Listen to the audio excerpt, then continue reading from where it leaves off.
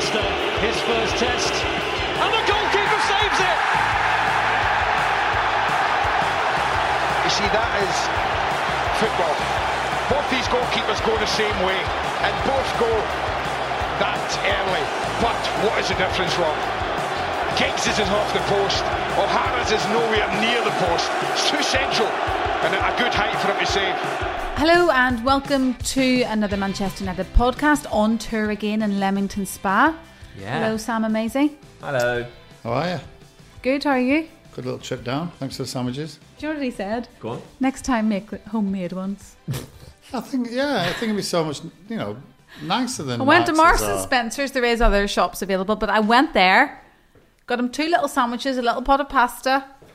Yeah, but Make your own sandwiches next time. But you know what? I agree. You haven't tuned into Helen and Maisie's cooking podcast or lunch podcast or some sort of weird picnic podcast. it would be nice though. Maybe Well, a little a pork picnic pie, podcast. something like that. Poor. This is still the United podcast, Some Irish stew. and at some point we will talk about Ben Foster. Oh, let's go. Okay. Yeah. Today's Ben guest. Foster has his own podcast. Yeah. A YouTube channel. Mm-hmm. What else? Massive. What other Well, he has a technical career things? as a goalkeeper Yeah. for Watford. Ben's he's a charismatic guy, and Yeah. he's also he's maybe the only currently playing professional footballer to offer that kind of access in the way that he does. Like Yeah.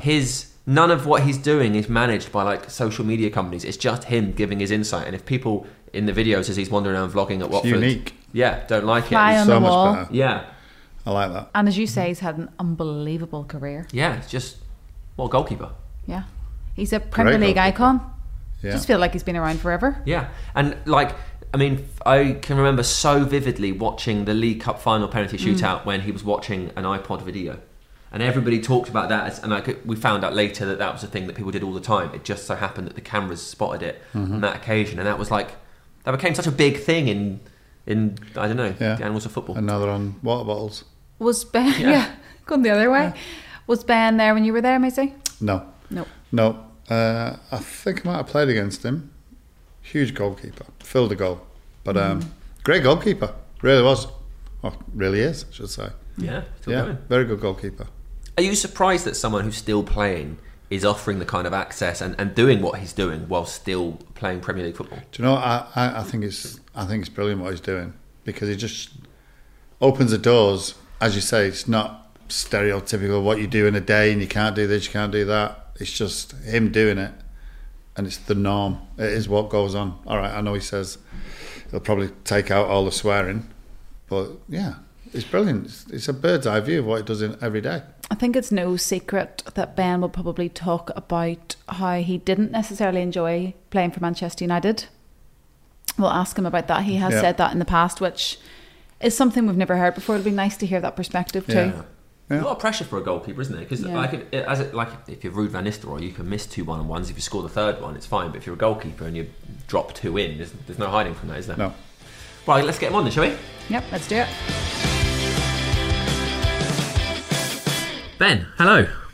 This is a first for us. Usually we will sit down and say, welcome whoever. So it would be welcome Ben Foster to United Podcast. But actually, really, you're welcoming us because we're on tour. We're in Leamington Spa. We are sat in a tiny little booth. It's fairly crowded, isn't it?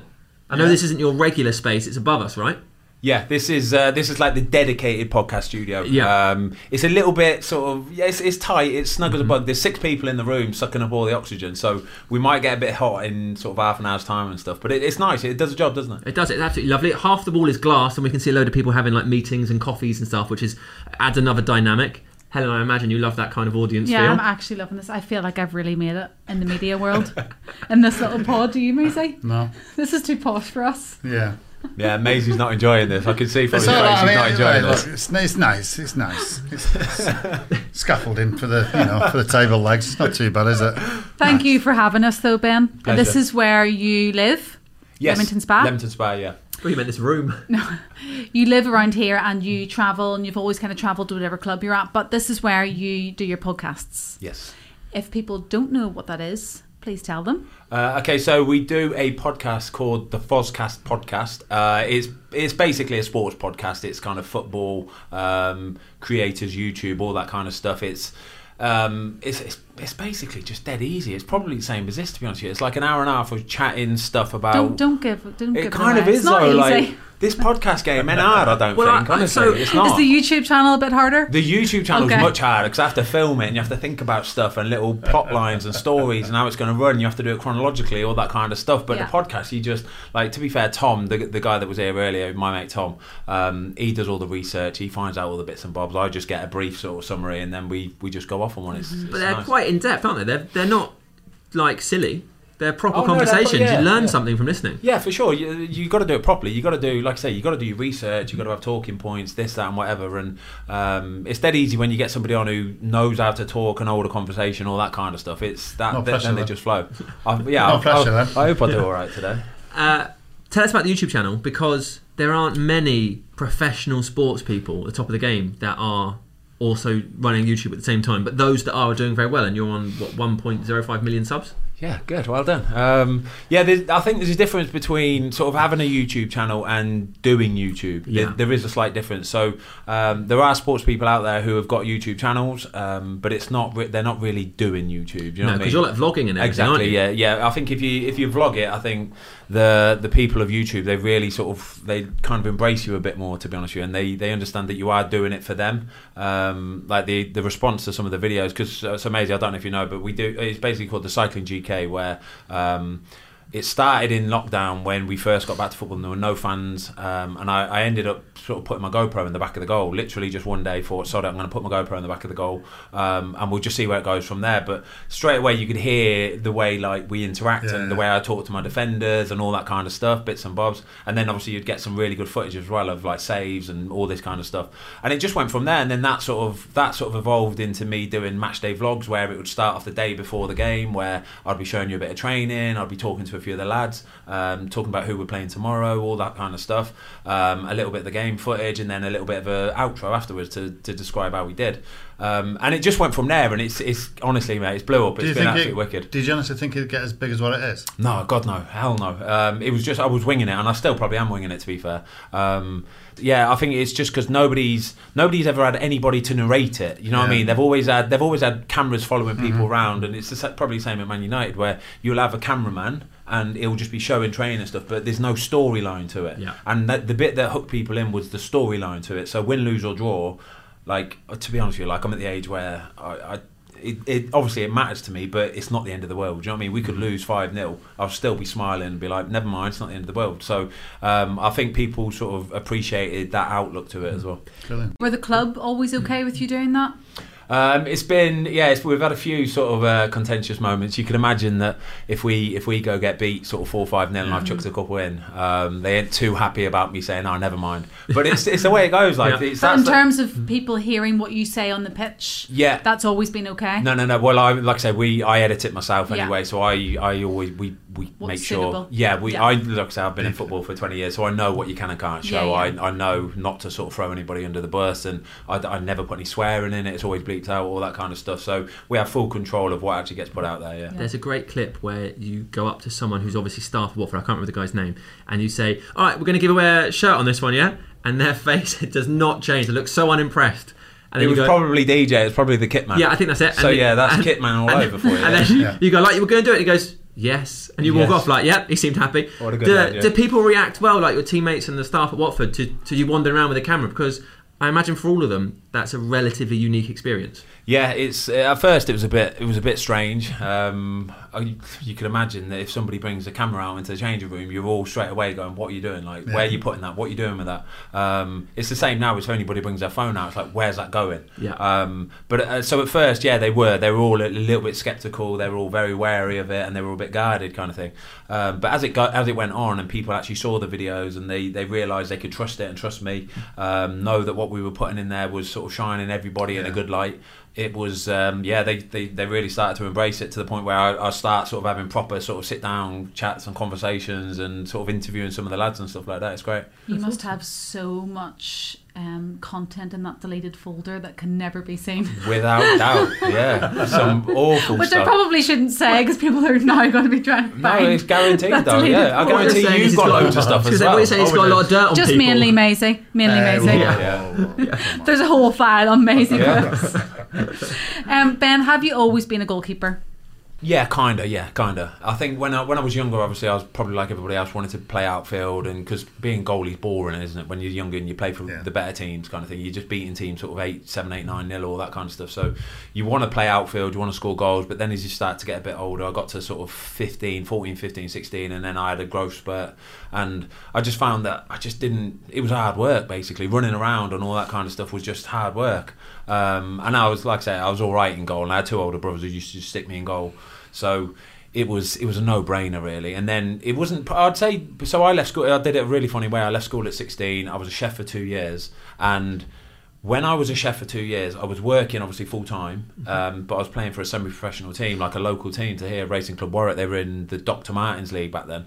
And I don't know what it was, but I'd say just before my 18th birthday, it's like, my body just connected, everything sort of started to make sense, so I realised what I was doing and I could move my body properly, all that kind of stuff, and that's where it went from, really. But yeah, when I was younger, I never played for academy. I didn't even play for my county. Do you know what I mean? At some points I wasn't even first choice goalie for my Sunday league team, so it was a mad journey, yeah, which is, like, I suppose as I get older it kind of makes you appreciate it a bit more. Why a chef? I don't know. Like, I wanted to. I think when I was at school, like, there was never a chance of me being a footballer. By the way, I was like, when I left school at 16, I was never going to be a footballer. That wasn't even an option. In your head, you thought that, or other because people I'd not even that. You'd not been through the system. I'd not been through the system. Yeah. I'd never been spoke about in them terms of there's a chance of being a footballer. So. It was just one Friday night. I didn't have a job. I'd left school at 16, and my mate rung me and he said, "Mate, the pot wash at Cafe Rouge has just walked out, like stormed out, fuming. Like, do you want to come and like clean some dishes?" And I was thinking, Friday night, like.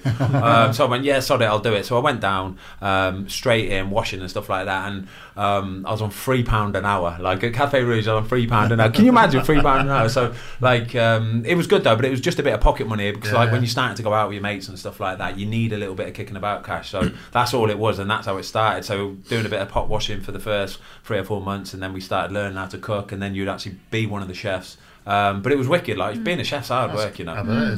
It's really hard work. Hot kitchens Intense and long days, and yeah, it's like you've got to get it dirty. If you miss something, like, you're in trouble. It was decent, yeah. That's cool. I don't know what this means. You look like you could be a chef. What does that mean? I've no idea. What on earth does a chef look like? Do you know what I think? If you look at Ben, you think, yeah, that guy could be a chef. You don't think that? What does Maisie look like? Or me? Yeah. Go on. No, if you're going to go down this road, yeah. Not Come on, chefs. But put Well, something what then? put something on the table. Come I'll on, tell you if it fits. I just think you just look like you could be a chef. I don't know how to say that. I mean, I don't in a know nice what way, but you're I don't know supposed to what- reply to I that. don't know what it means, but Ben, who did you support growing up? I was a Tottenham fan. Yeah, my brother, my older brother, was a big Tottenham fan, and he just made me be a Tottenham fan. As simple as that. But like I said, probably same for Maisie. When you start playing football, you have to just forget about it. You do. All that kind of stuff goes out the window. So when you're playing against them, it's not a thing that you're playing against your boyhood team. do you think when you retire, do you think that returns? Do you think you'll find a club or pick a club, or would it be Tottenham or Watford or United or Birmingham? It'll probably be West Brom. Yeah, because that's where I spent the majority of my career. Yeah. So I think I was there for 8 years. That's where I was when the kids were born. Mm-hmm. And that they grew up as West Brom fans. They always had the kits, and they always went to watch, and they loved it. So they like, you know, even now I play for Watford. Obviously the kids want Watford to win, but they're always looking out for West Brom as well, because they're West Brom fans. Yeah, it's nice like that, isn't I it? find Yeah. I think it sort of returns to you, because you have to lose it in the professional game.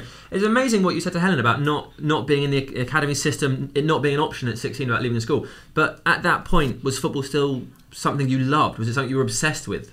Yeah, I was obsessed with it. I was.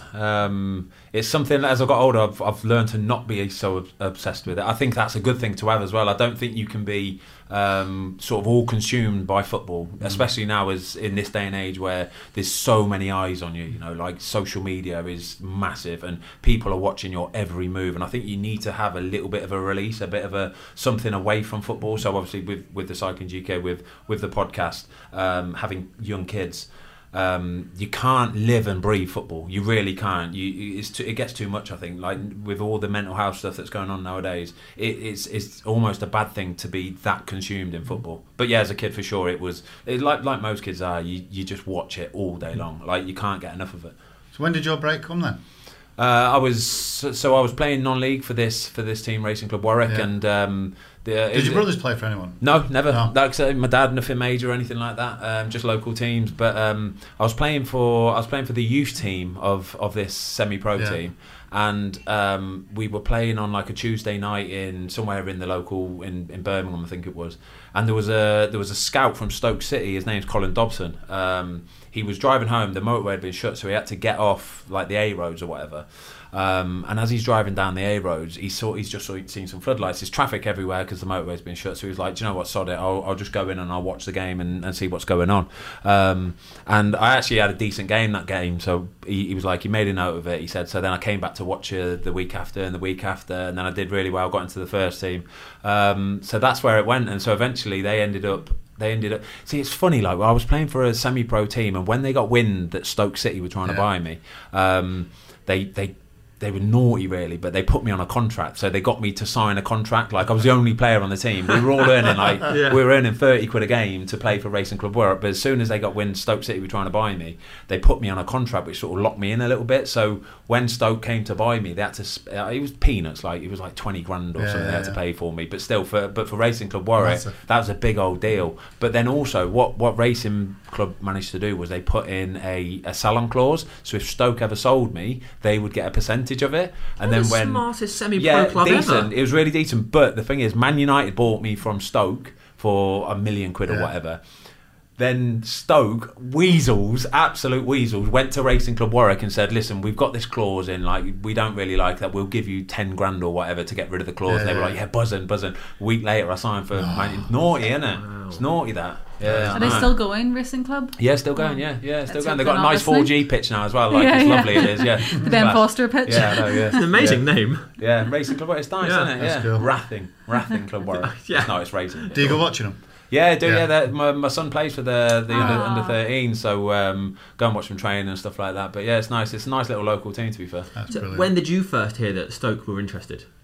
The Stoke one was when you're playing for like semi-pro and stuff like that, you always get wind that there might be scouts watching kind of thing. So there is scouts from all up and down the football pyramid watching and stuff like that. And because I was doing well and I was young and I was big and all that kind of stuff, there was always word of, apparently this scout's watching you today, this scout's watching you today.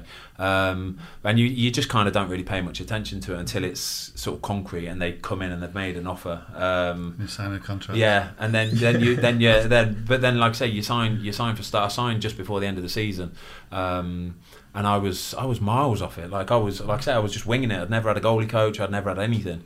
So when I got to Stoke and I'm like training with the first team, a proper goalie coach. So what age was you then? 18. I'd literally just turned 18 when they signed me. Where are Stoke in the football pyramid at this point? Because obviously they were in the Championship. I think they were. Yeah, Championship or League One maybe. Good move though. Yeah, it was a good move. It was a decent move, to be fair. Who was the manager then? The manager that signed me was a guy called Gudjon Thordarson. They used to have like Icelandic links all the time, kind of thing. Yeah. So they had like load of Icelandic players and they had an Icelandic manager. But like I was at Stoke for 4 or 5 years. I never played for Stoke. I was just sort of like always farmed out on loan and all that kind of stuff. It was good though. 5 loans. Yeah, 5 loans all over the place. Like if you'd not been Rangers. through academies, you'd learnt a lot about the football league going out and all these exactly. loans. But all I'd ever done was just play matches. Like I'd never really trained, so I understood that I was fairly decent at playing actual football matches. Do you know what I mean? Whereas a lot of the kids coming through the academy haven't really been exposed to the football side of it. They've just been training and they've been taught all the basics and how to do this, that, and whatever. So I think that's one thing probably I had on my side, in my favour, that I was decent at playing football matches, and then if they could teach me the basics, you had a chance at least. When you were in there, at this point, are you now thinking, I'm going to make a career at this? This is what I'm going to do? No, hell, I'm on 250 quid a week. I signed on 250 quid a week, and even then I thought, wow, this is massive. I was on £3 an hour at Café Rouge. So, 250 quid a week was incredible. I got myself a nice little Renault Clio. It was wicked. It was absolutely class. But no, there was no way it was going to be a full-on career or anything like that. God no. Did you cruciate though, right? I did my cruciate. I've done it 3 times in total. Yeah, cruciate's a naughty injury. I don't know. Same knee. No, 2 on my right, 1 on the left. So obviously the fostered knees are just shot to pieces, like all through. My dad's got bad knees. My brothers have all sorts. How do you do all that cycling then? So cycling's the only thing I think that holds it together, because it's not. It's just that it's like a machine kind of thing. Do you know what I mean? There's no impact, all that kind of stuff. So it's. I honestly attribute the fact that I've managed to play to like late 30s on cycling, because it must work all the little muscles, all the little bits and bobs, and keeps them strong. Just off topic, how many miles do you think you cycle a week? It just depends on the weather. Okay, so good week. On a good week in the summer. Or do you do kilometres? Yeah, I do. 100 miles a week probably.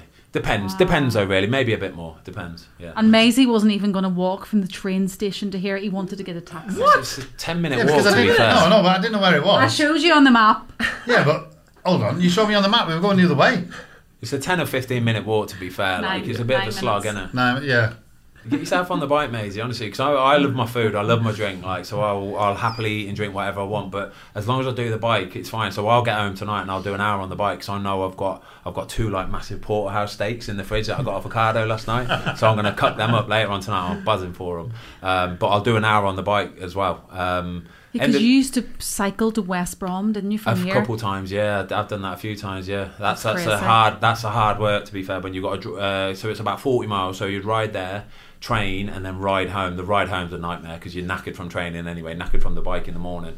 I didn't do it all the time. I did do it a few times. It was a grind. It was just for the fun of it, like just because, like, at the end of every season, right, it would have been towards the end of the season where I'm trying to get fit and stuff, because at the end of every season we fit the stallions. Goalies don't need to be fit. We're different. But at the end of every season, we normally go on holiday to Mallorca, do like a cycling holiday for like 4 or 5 days kind of thing. So literally the last game of this season is a Sunday. We fly out on the Monday, for example, out to Mallorca for 5 days, up and down the mountains, all that kind of stuff. So it would have just been training for that. It would have just been training. Was Tony Pulis on that holiday? TP, on his bike. What a guy. He that's all we ever used to speak about. He was the same. He didn't really care about football either. He would just be talking about cycling all the time. He was wicked. Sorry, I totally went off topic there. Let's talk about Manchester United. When did you first hear that they were interested in you after all these loans that you'd had? I just must mention Bristol City, Tiverton Town, Stafford Rangers, Kidderminster Harriers and Wrexham, and then Manchester United interest. Yeah, it's you don't really normally get sort of lists that go like that and then straight to Man United. Yeah. So you can imagine when I first found out, it was just pure disbelief, honestly. So I was on loan at Wrexham. And so Darren Ferguson, obviously, that was when Darren Ferguson was there at Wrexham, when he was still playing. Actually, he was a decent player, to be fair. Fergie was. He was like, he couldn't really move about, but you would give him the ball and he'd do something with it. Did you call him Fergie?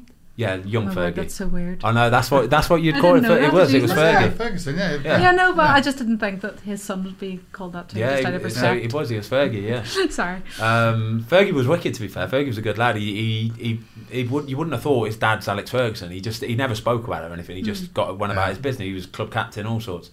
So yeah, towards the end of the season, I think we got relegated that season. We were struggling a bit, but I was busy. It was like making saves all over the shop kind of thing. And we had a cup final in the used to be the Aldi Vans. I don't know what it's called now. Like, is it? I don't know. Whatever it's called, the lower league trophy nowadays, kind of thing. And we got to the cup final. It was at the Millennium Stadium because Wembley was still being built, and we were playing South. I don't know. Right. Southend. We were playing Southend in the final. And again, I had a decent game, really good game, made some saves, all that kind of stuff. But about 3/4 of the way through, the big screen sort of showed Alex Ferguson, obviously, today supporting his son. So anyway, I played the game, did really well. And then a few weeks later, Darren just sort of pulled me to one side after training. He said, "What's happening with your contract at Stoke?" I said, "Mate, I don't know. I've got another year left." I said, "I don't know. Like, I'll just wait and see." But I can't imagine me playing at Stoke because Tony Pulis was the manager and he liked experienced goalies. He just liked old experienced goalies, which was fair enough. It is what it was.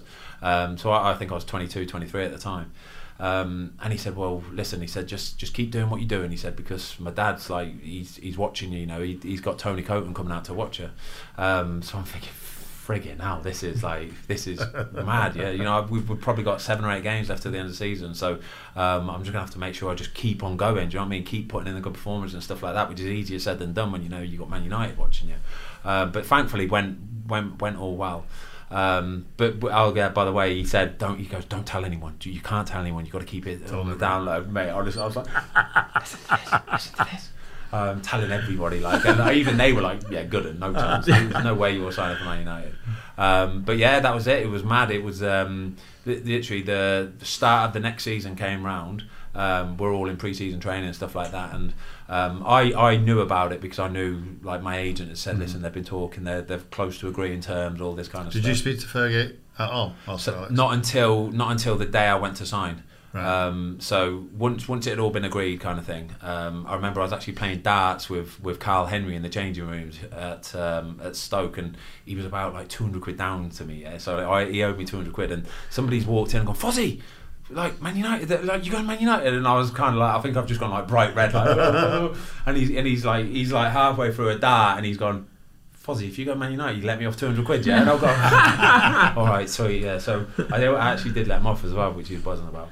But that was it, yeah. So the very next day, it was like, right, you got to get yourself up to Carrington, and we'll show you around and all that kind of stuff. I didn't have a clue how it worked. I didn't have a clue who was going to be showing me around anything.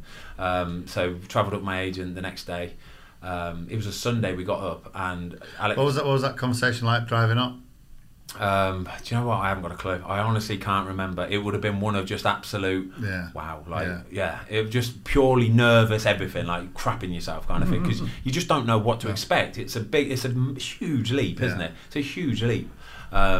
So we've arrived at Carrington on the Sunday, gone through the reception. Who's the lady on reception? Kath, yeah, good old Kath. She was there. She was lovely. And then she's gone straight away to get Sir Alex Ferguson. So he's walked down. I'm thinking, Jesus, like, the main man's here to greet me, like, on a Sunday. Do you know what I mean? Like, there's nobody else in the building. The lads had a day off. And he was there to show me around. I'm thinking, Had you never met him before? Never met him before. Even no. in the cup final? Nothing. No, never met him. No. But the thing that struck me was, it's a Sunday, right? The lads have got a day off, and he's still in there. Do you know what I mean? And he's like, to be fair, like, I was a very insignificant player. I'm £1 million goalkeeper. I'm probably not going to be with the first team straight away. He doesn't need to do that, does he? Do you know what I mean? No. He didn't need to do that. He could have waited till the Monday, exactly, you mean, when everybody was in. Exactly. But that's what makes him special. Exactly. So he's walked me around the whole of Carrington on this Sunday morning, and it was weird because at times we were walking past the tellies that were on, and Sky Sports News was on, and there's times when he was on the telly and he's walking me around. I was thinking, this is just mad. This is so cool. We go into the gym, and, like I say, everybody had a day off, but Gary Neville was on a treadmill running, like, and usual Gary Neville style kind of thing. He went, Gaz, this is Ben, and Gaz is just running and just goes, right, and just didn't, like, give me nothing else. All right, yeah, sorry. But yeah, that was it. He showed me all around, and then agents went and did the deal, all that kind of stuff, personal terms, and that was it. I remember the next day, Tony Coton got, when it was actually starting training and stuff, and he just pulled me aside and he was like, listen, he says, you're going to go out on loan. He says, for 1 year for sure, maybe for 2. Who's the first team keepers then? Van der Sar just signed. So Van der Sar had just signed. So Tim Howard was still there. Yeah. Tom Heaton, Luke Steele. Yeah.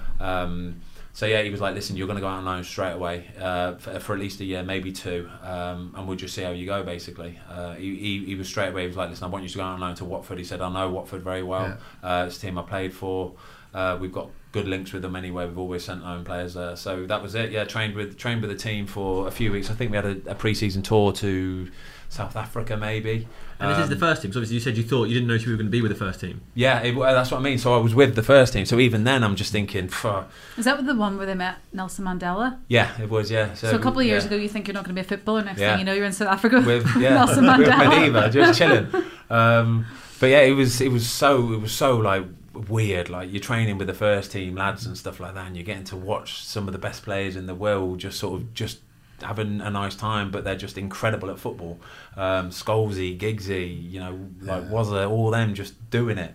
So at first I was proper. I just really couldn't wrap my head around the fact that I was good enough to play for Man United. I was straight away just thinking, well, they're going to basically see me in training and go, what have we done? Like, honestly, I swear to you, for the first... That must have been quite tough, though, oh, to super go through tough. that in your mind. It was super tough, honestly, Yeah. because I'm just thinking they're going to realise and they're going to be like, oh, for God's sake. But I'm thinking, well, they're paying me this much a week and I've got it for like 2 or 3 years, so they got to pay me that at least.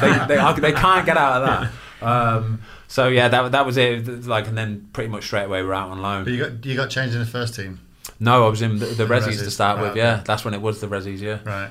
yeah. So when you first started training with the first team, as you say, Giggsy, Scholesy, Wazza, all those players. Yeah. Did you notice any difference from training at Stoke or Wrexham? I mean, you would have. Well, yeah. This is the thing. I never really got the chance to fully train with the Man United first team for a while, because like even when I was out at Watford, they would send me back on the international breaks, but the international breaks were on, so all the good players had gone basically. Do you know what I mean? It was just like the sort of the eggs left back there kind of thing. So we were training with like Scholesy, who had probably retired by then, who was like he didn't even want to go and train anyway.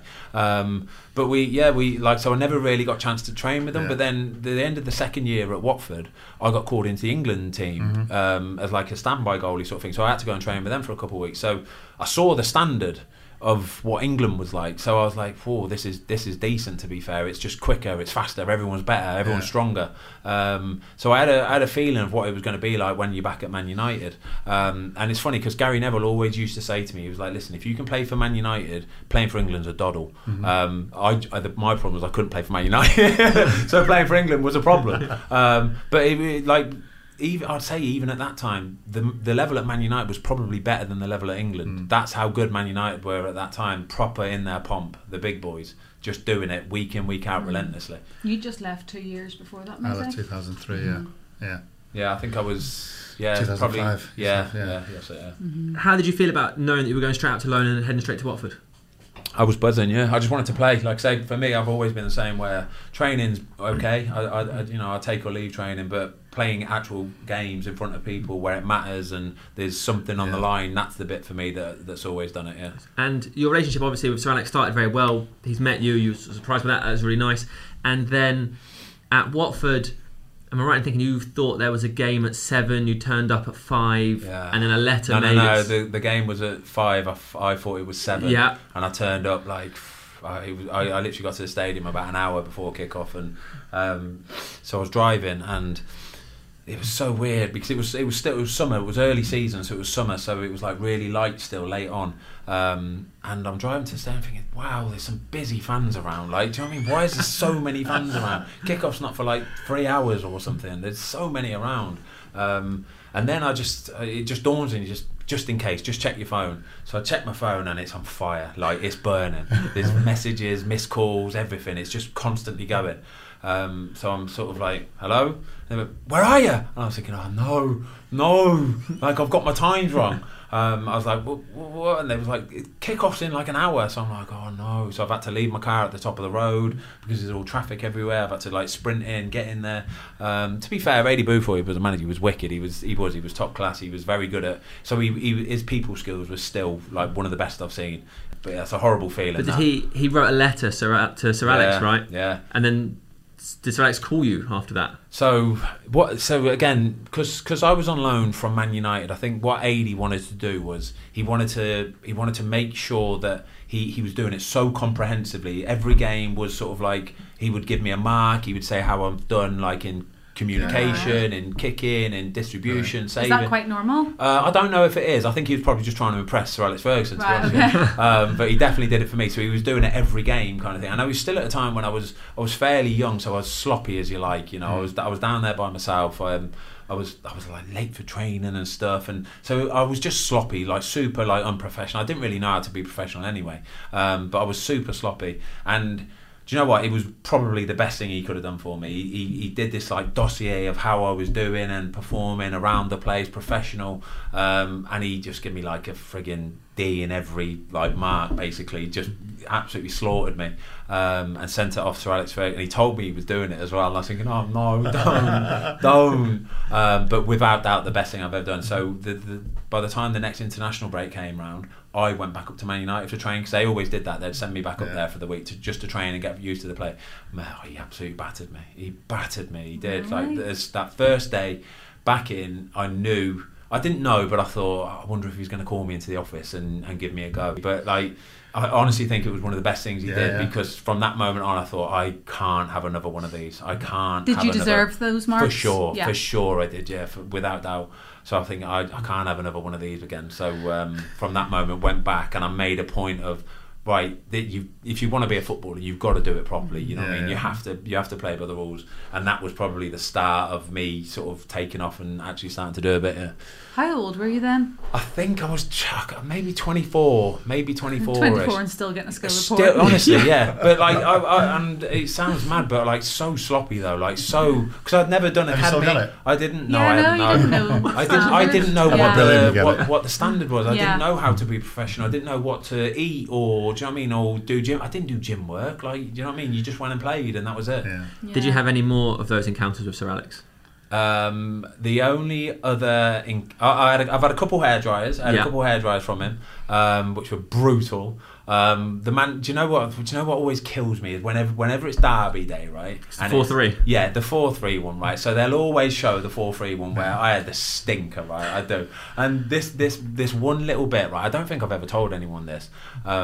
Is when we're buzzing. We've won the game 4-3, right? I know I've had a bad game though. I know it, right? It's a stinker. It's probably one of the worst games I've had. But my seat, the first choice goalkeeper, was literally by the door as you walked into the change room. So you just sat there. So in the change rooms afterwards, we've always had the telly on of like it would be the Soccer Sunday or Soccer Saturday or whatever it is, and it would be showing the highlights. It would be showing the highlights of the game that's been on the telly. And obviously the Manchester Derby is always on the telly. So I'm sitting there, and Fergie's obviously had to do some press and bits and bobs. And so he's about 5 minutes late to coming into the change room. And I'm sat there by the door, and he's just walked in quiet, and everybody sort of, not really, everybody just carried on really, but he's watching it, and he's watching a couple of the goals go in that I've had a stinker with, and he's muttered under his breath, "Oh, I think it's time for a rest, son." And I was there sitting there thinking, "Oh God, that's horrible. I think he's talking about me." And it was horrible, yeah. But I think why I actually started that season was because Edwin broke his hand in a pre-season friendly. I think it was against Bayern Munich or something. It went to a pre-season friendly, went to a penalty shootout, and he made a save and broke his hand at the same point. So that's when it was like, oh, you're going to start a season. So I was like, friggin' now, pressure's on now. Had you trained a lot with Edwin at this point? Yeah, I trained with Edwin quite a bit, to be fair. I've got to say, Edwin was just, what a guy. Honestly, not even as a footballer, just as a bloke, just an absolute role model kind of thing. Just how he carried himself.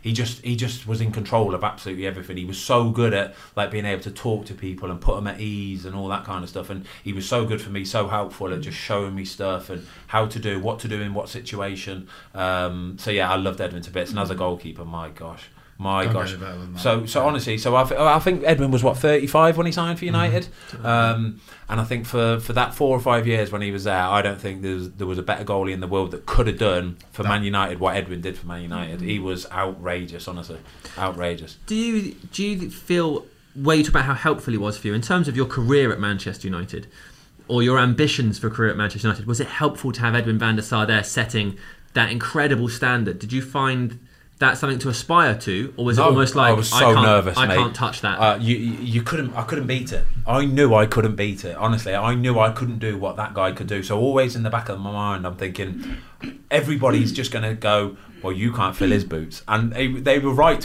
they got to be right. Do you know what I mean? It's one of the best goalies to have done it, kind of thing. So I always had that in the back of my mind, and like I say, when it didn't really work out for me, the games I played, I didn't really do too well. So towards the end of that season, when I actually left, I got to the point where I was thinking, I need to go now. I just need to go. I can't stay in the shadow of Edwin van der Sar, because I just can't do what that guy can do, and that is what it is. You know what I mean? What was it you couldn't do? I just couldn't deal with the I think because he was so much older than me. I think he was 30. So when I left, I think he might have been about 37, 38. Yeah. He knew how to deal with being a Man United player. He was world class. Do you know what I mean? He knew how to deal with being at Man United and dealing with the pressure, the expectation. I did not know how to do that. Nobody had ever showed or taught me how to do that. Do you know what I mean? People show you how to play football, but they can't ever show you or expose you to that level of sort of scrutiny and pressure until you're there in that moment. So yeah, we have got a had bit that deep then, didn't it? conversation. It was nice out, wasn't it? We've had that conversation with quite a few people, that you don't realise the pressure playing for Manchester United until you've been there. Yeah. And especially for you, going to other Premier League clubs after Man United, you realise it even more as well, what you've been through. Yeah, for sure. So like I said, when I left United, I went to Birmingham, and I was only there for a year. But as soon as I signed for Birmingham, honestly, the pressure was just it just went. It just went, and I could actually go and enjoy playing football. Because I remember at United, like every minute of every game, right, at Man United, I used to just think, I hate this.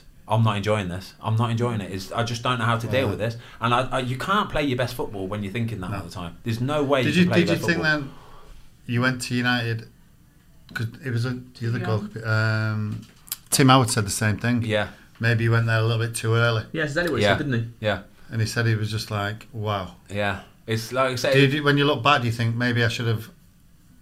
You could never have turned it down, but... Do you think if I'd have had another couple of years playing, say, at Watford or wherever, I'd have been a lot more it might have been mature to it. I'd never change anything, never. Because I love the way that everything has taught me something. Sure. Do you know what I mean? So even the bad stuff or like the good stuff, you learn stuff from it, and you learn how to deal with something similar when it comes up in the future. So I'd never change it. But yeah, for sure, I think maybe if it would have come a few years later, it might have been a bit different. But even then, I don't really think about things like that anyway. But yeah, it's a good question. To be fair, it is a good question. Yeah, you can't play football though when you're not enjoying it. Honestly, when you're not enjoying it, you don't ever. Mickey Thomas said the same thing. Playing at United, it was just under that intense scrutiny. Obviously your goalkeeper, which magnifies it 10 times more, because if you make a mistake, generally it's a goal. Forwards can miss 6 chances and then nothing gets said about it. But being a goalkeeper, you are under the microscope all the time, and obviously because it's Manchester United as well. You look at social media now, Sky News, Sky Sports News, it's all about Manchester United. Yeah, for sure. Always. There's like everything, every news outlet, the top 4 or 5 stories about Man United, there will always be that way as well. I think in modern day football nowadays, to be a goalkeeper at Man United, I think most goalkeepers, top goalkeepers, are very similar. I think even in the Premier League, to be fair, in terms of ability, I think most goalies are the same. Yeah. We can all kick it, we can all save, we're all agile, all quick, everything like that. I think the difference that separates the proper goalies, the big boys, is being able to have it in the head as well. So to play for a team like Man United, for me, David De Gea, there's people that will say bits and bobs about that. I love him to bits, because I think regardless, he will always go out there and give you he's going to give at least a 7 out of 10. 7 out of 10. Same for like even Liverpool, like Man City, the 2 goalies they've got. That I watch them, and it's genuinely like they are not bothered at all. I've seen Edison Cruyff somebody on his 6-yard line before, and I'm thinking, what are you doing? Like that's you can't do that. You can't Cruyff somebody, but he genuinely weren't scared of the outcome of it. So even if they tackled him, he would have got the ball out the back of the net and gone, never mind, let's crack on. Do you know what I mean? Like that's the bit, is the mentality bit. If you can nail the mentality bit, and like, so when you're out on training pitch, you are doing it autopilot, and you're smiling, you're having a nice time, there's no pressure. And if you can do that on the pitch and replicate that, I think that's when you can smash it. Do you think it's because you didn't come through that academy system though? Yeah, maybe. I think a lot of it is just how you are as a person, what you've been exposed to as a youngster growing up, like the family, your family, all that kind of stuff. I've got a very close knit family kind of thing, but we've never been we're not extroverts or anything. I think sometimes the big boys, the big players, they are kind of extroverts a little bit. They want to show off. They're like peacocks. Do you know what I mean? They can't wait to spread the wings and go, look at me, look what I've got. So they want the challenge. Yeah, they want the challenge. The feathers. Yeah, exactly. Yeah. So they buzz off it kind of thing. But some people just aren't built like that. And I've seen before you talk about your close knit family, and maybe did that make life harder being in Manchester with your family? I guess, did they stay here? Yeah, so like I say, my family are down here in the Midlands, and we lived, to be fair, we actually really enjoyed it when we lived up there. We lived in Holmes Chapel, which was probably 25 minutes away from the training ground. But we had a nice little friends unit, all that kind of stuff around there. So it was definitely nothing to do with that. I just think it's what you are as a person. Do you know what I mean? It's just how you are able to deal with those things, especially when nobody's ever taught you or showed you how to deal with them things. Were there any moments that you enjoyed? No, I don't think there was. About the League Cup final. No, I'm only joking. I am only joking.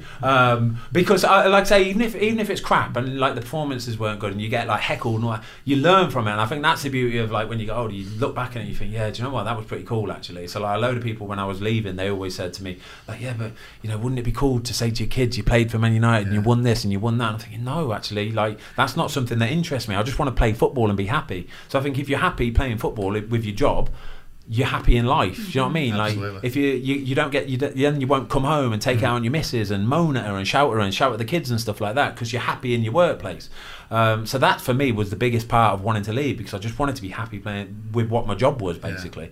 But no, there were some good times, to be fair. I met a lot of people that I still know now. You know, even to be fair, even when I go back to Manchester and play there, there's still a lot of staff that work there that have been there for a long time, like Al Wiley and Ian the Kit Man, people like that. People have been there for probably 25 odd years or more. And you always get a good reception as well. Yeah, right? I do, to be fair. I always get a good reception as well, yeah. And the teams that you've went on to play with or play for, there's always a Man United connection, because so many people that have come through the academy, you look at Craig Cathcart, Tom Cleverly, for example, they've got that pedigree, and other Premier League clubs tend to want them. Yeah, do you find that? There's loads. There's absolutely loads who you come up against. Like even Josh King, you know, there's like, especially at Watford, we've got like 4 or 5 players that have been at United, so they've seen it from that side of it. And the beauty of having played for Man United, especially back then when we were there, was you got to see it at the top level, like the most professional, like the relentlessness of just doing it day after day after day.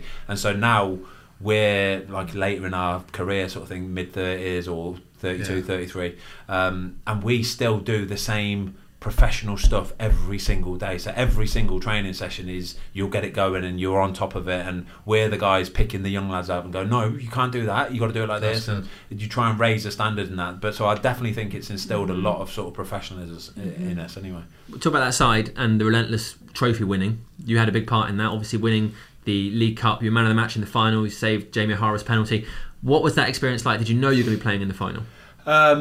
Yes, I did. I think that's one thing that Alex Ferguson was really, really good at, was making sure some of the fringe players felt like they had a purpose, and so I suppose it was easier for him in a sense, because Man United competed on every front. Like they were in the Champions League until the finals, semi-finals, League Cup, FA Cup. They were always fighting in the Premier League. So he always had another game, and he was so good at blooding like the younger lads, mixing it with a mix of the first team players in the FA Cup and the League Cup.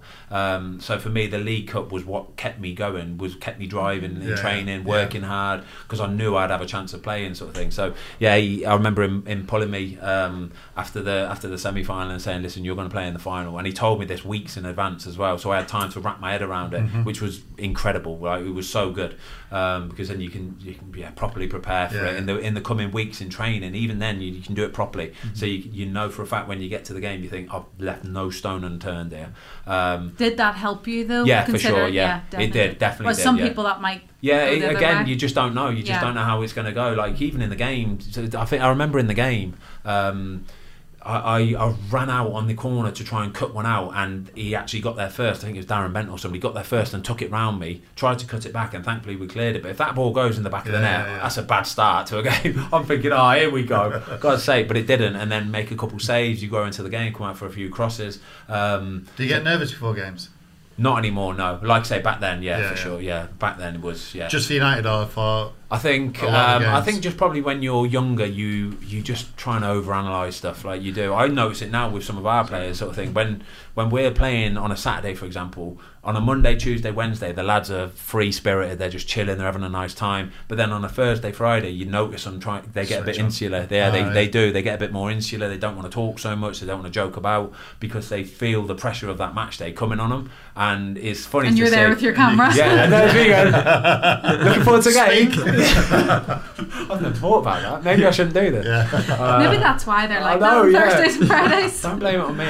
It's not my fault. No, the League Cup final was wicked, to be fair. So yeah, we got to the penalty shootout, and in goal for Tottenham actually was Aurelio Gomez, who I know really well from being at Watford a few years back. Lovely guy. But I still think the class of the penalty takers for a Saturday was like honestly top class. Like Carlos Tevez, Anderson. Anderson. Like you should get him on a podcast. So that guy is some sort of a weapon. Honestly, he could have been the best player in the world at one point. I promise you, he could have been. Everybody would say it. He could have been the best player in the world at some point. But he he didn't care. He didn't care about anything. Like, he didn't care about anything. I said earlier about being professional. He was the worst professional I've ever met in my life. He didn't do anything. He was so lazy. But you put him on a pitch, and it was like that. Carlos Tevez, the same sort of thing. Put him on a pitch. Oh my God! Like, he was. They're just in Brazilian mode, aren't they? That's what it is. It's got to be something like South American something. Like, it's got to be something, isn't it? So anyway, we obviously made the save from Jamie O'Hara. So this is the whole iPad thing as well. So, yes. Was it an iPod video? iPod. It was iPod video. Yeah, so it's common practice, to be fair, and everybody was doing it at that point anyway. It's just that it was the first time that somebody actually saw it on the pitch and somebody holding it. So Steely, the goalie coach, was showing it me, and to be fair, the first penalty was Jamie O'Hara, and he was like, try and stand your ground a bit, but you will put it just sort of to your left, kind of thing. So I was like, all right, cool. So you know where you're doing, know what you're doing and stuff. And it got us off to a good start because obviously it saved the first penalty. I think. Who's it missed the second penalty? What's his name? He used to play for Arsenal. Not Arsenal, Tottenham. Bentley. Yeah, Bentley. Yeah, Bentley, yeah. And then he missed the second or third penalty, and to be fair, our lads were just slotting it away. Another funny thing is we've gone up to collect the trophy, and nobody knows who's like man of the match really until like when you're up there. So you have to wait in this bit up the steps before you go up, and like I said, nobody knows who's going to be man of the match. Then eventually some guy comes over with the trophy and he's like, Ben, you're man of the match, you can have that, you can take it up with you. So I remember him giving it me, like, and I'm just buzzing my tree off thinking, this is ridiculous. Like, but Rio was standing there, he was fuming, honestly, genuinely fuming. I'm not, because he didn't get it. He was not even joking, right? He went, how the heck have you won? Like, I was incredible, and like he sat, and I'm thinking, yeah, unlucky mate, whatever kind of thing. He was genuinely fuming. But yeah, that was pretty cool, to be fair. That was definitely, without doubt, the highlight of my time at Man United. Yeah, it was good. Big old trophy as well, the man of the match trophy. Yeah, it is. Yeah, Alan Hardacre trophy it's called. So nobody actually presented it to you. Some guy just came over and went, "That's for you." Yeah, they just sort of well, give that's it. a bit of an anticlimax. You want them to announce it and stuff, don't you? Whole stadium announcement. Did they even announce it at all? I think they just put a picture on the thing. Maybe they do as something. Yeah, something. Nothing. Yeah. It's not like glitzy or glamour or anything. Good celebration? No, again, like I say, there wasn't any celebration. Did you find that Fergie just went, the gaffer just used to go, right, that's it, we've won that, put that to bed? That's exactly how it went. That's exactly how it went. And did you think, that's strange, you just won a trophy? Exactly that. Yeah. It's exactly how it went. I'm expecting us to be like, right, where are we going tonight, lads? We're having it tonight, like, we're going out, blah, blah, blah. And it wasn't. You were back on the train, straight back up to Manchester, and it was a case of, right, lads, we've got... I think we had a Champions League match on Wednesday, so it was like, lads, training tomorrow because it's Champions League, and it was forgotten like that. And I'm thinking, you're buzzing, and I'm thinking, come on, man of the match. I still went out. I still had a lovely time, like, but that's what it was though, because they were relentless. They were just game after game after game, and it was forget that one, move on to the next one. Did you find that mindset and maybe Sir Alex's level of control around that ever difficult? Because I'm sure you've told a story before about him calling you in because you spoke to an Audi dealership about your wife's car. Yeah, he had eyes everywhere. He had absolutely eyes everywhere. So even that, for example, was which is. So you don't get many managers like that nowadays who properly manage the whole club. The whole club. He managed everything. Like, he knew about everything. So you couldn't move a muscle or do anything dodgy without him knowing you. And he was the world's best man at loving confrontation. Like, some people hate confrontation. He loved confrontation. Like, it was his favourite. Yeah. So like, even that, for example, right? I ordered an Audi TT for my missus, and. They said basically it would be delivered on Wednesday. We got to Wednesday. We'd already sold the old car, which was like a Fiesta or something like that.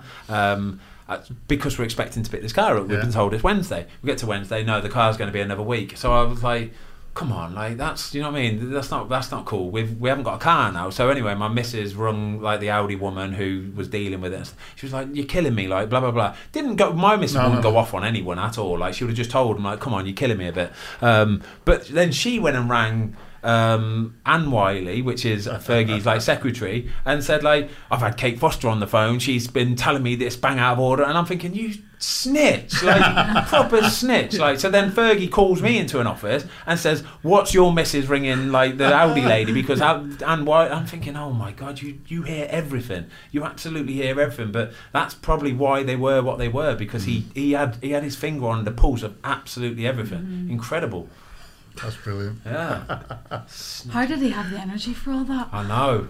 Like, so what would he have been at this point? Mid-60s, 60 odd? But yeah, that's just what he was. He must. I bet you he's a nightmare at home now. He will be. He'll be a nightmare. It's a machine. Yeah. You said that everything changed the moment you left Manchester United. The shackles, I suppose, were off. But were there times when you ever regretted it, leaving? No, I didn't. Honestly, never regretted it. Never once. I was so ready to leave. I remember. I remember the time when Fergie actually pulled me into his office and said, "Listen, we've accepted a bid from Birmingham. It's a really good offer. It's a great opportunity for you to go out and play." And as he's telling me, I'm just going, "Yeah, brilliant, awesome, thank you so much. Like, I need to go." And he was honest as he liked to be fair. He was like, "I think you need to go, don't you?" I was like, "Yeah, cool, I need to go." So no, it was never like not wanting to go or anything like that. No chance. Has he been in touch? Because you've had an incredible career since you left Manchester United. Has there been times when he's been in touch and maybe said, "Oh, you should have stayed"? No, definitely not. He doesn't regret it one bit.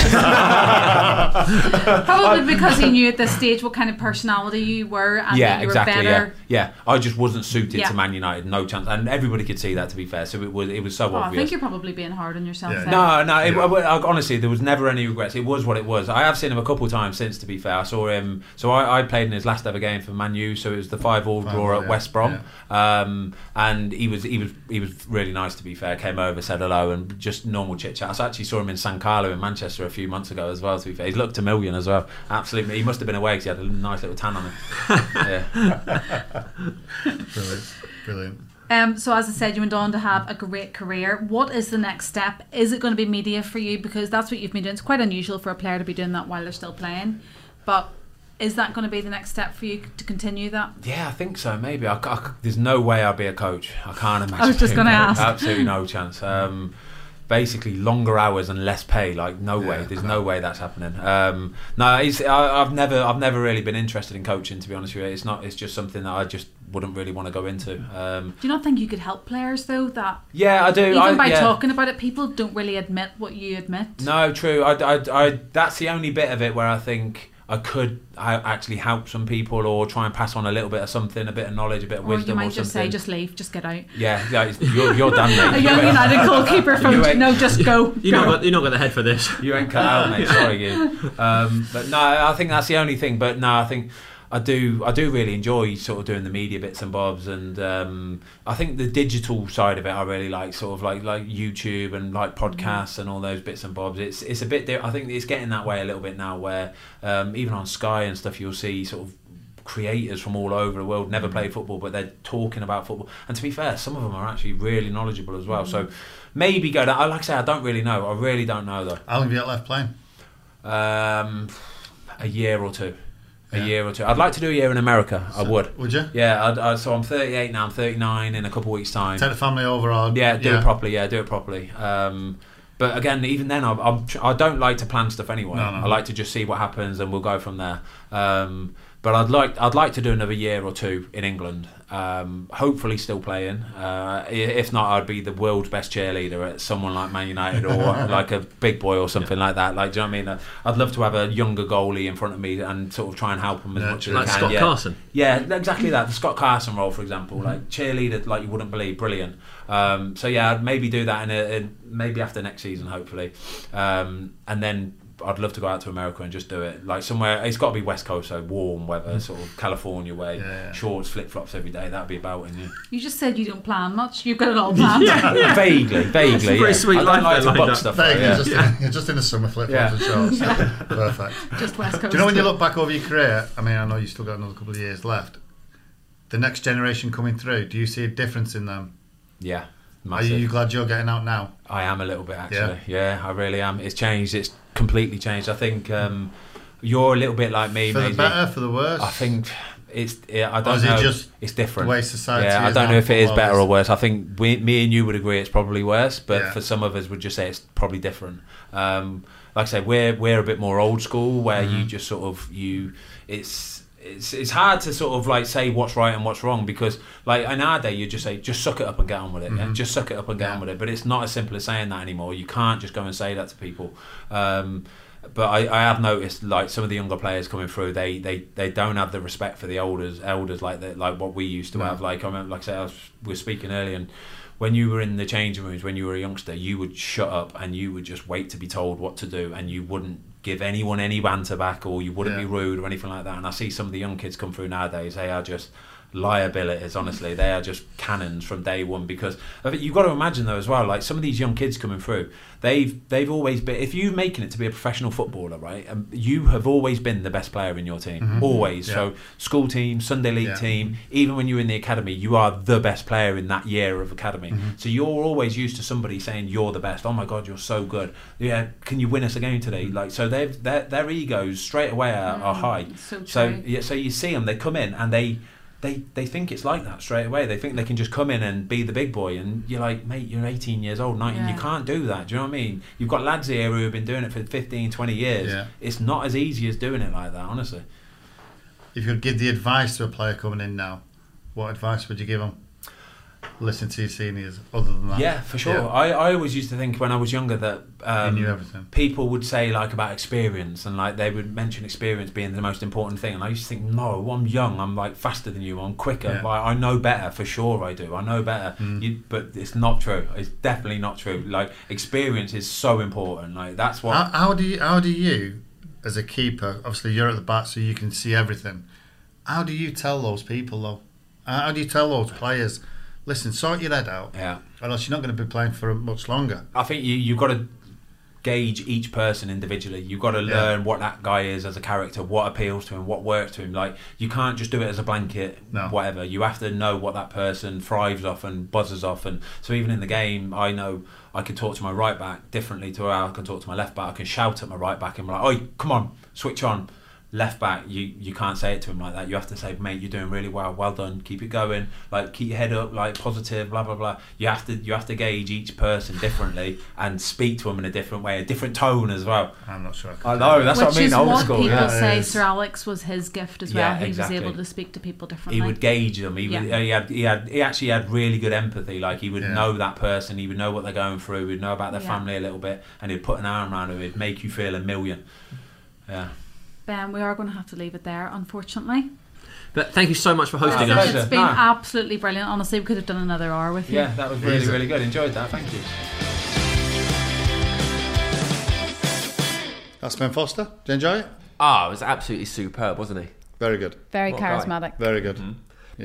But like, it blows my mind that someone could have been working in a cafe and then a couple of years later playing for Manchester United with no academy football, without all the usual structure behind him. Yeah, it doesn't his- seem like that's possible. Yeah, the route into his footballing career is incredible. He basically scouted by somebody who had to come off the motorway because there was an accident on the Yeah. motorway. just the fact that he never thought he was going to be a footballer, even at like 15, 16. Yeah, it didn't it really seems- enter his head. It seems Three impossible. £3 as a pot washer. Do you remember Gary Pallister told us when he was 16 he was his school football team's third choice goalkeeper? Yeah, that's right. Yeah. It just doesn't seem. Do you like and like because that was a while ago? It feels like okay, that's a Yes, mad that was a story, bit but more normal It then. doesn't feel possible that someone No. who's still playing in the Premier League could have. No. Could you think that could happen again? No, but I also don't know any other footballers that would cycle from Leamington Spa to West Brom, so everything about him is Yeah. quite unique. He's Yeah. a unique That's guy. a long way. Yeah. Yeah, 'cause Maisie, you've got- what's the furthest you've ever cycled? I did the last leg in Northern Ireland, probably about 70 miles. So 70 miles. That That was the last leg, and I got the flight home that night, and I needed to sit on like a rubber ring because, yeah, What an image. just couldn't he sit down. would cycle that and go Yeah, and then go train. back, and then cycle back. Yeah. Mental. What a guy. Do you know what? That's keepers for you. Yeah. Mental. Had a difficult time at United, though, didn't he? And I wonder if not having that academy Yeah. education made it harder. Like the idea Yeah. of winning the League Cup, then immediately having to forget about it and move on, as opposed to thinking like, this is amazing. I've just He did won the enjoy League that Cup. moment. thing Though. is, That was though, the only when- moment he yeah. actually did enjoy. But when United are serial winners in that era, it was just a case of right, back on the bus, back on the train, back to Manchester, Game on Wednesday. game on Wednesday, Yeah. concentrate on that. So, Yeah. but yeah, very very good podcast. I loved it. Yeah, he was fantastic. If you want to get in touch with us, you can send us a message at unitedpodcast@manunited.co.uk. That would be wonderful. We'd like to read it. Let us know where you're listening from, who you would like to have us talk to. And in the meantime, have a lovely week, and we'll see you on the next one. Bye. Bye. See you later.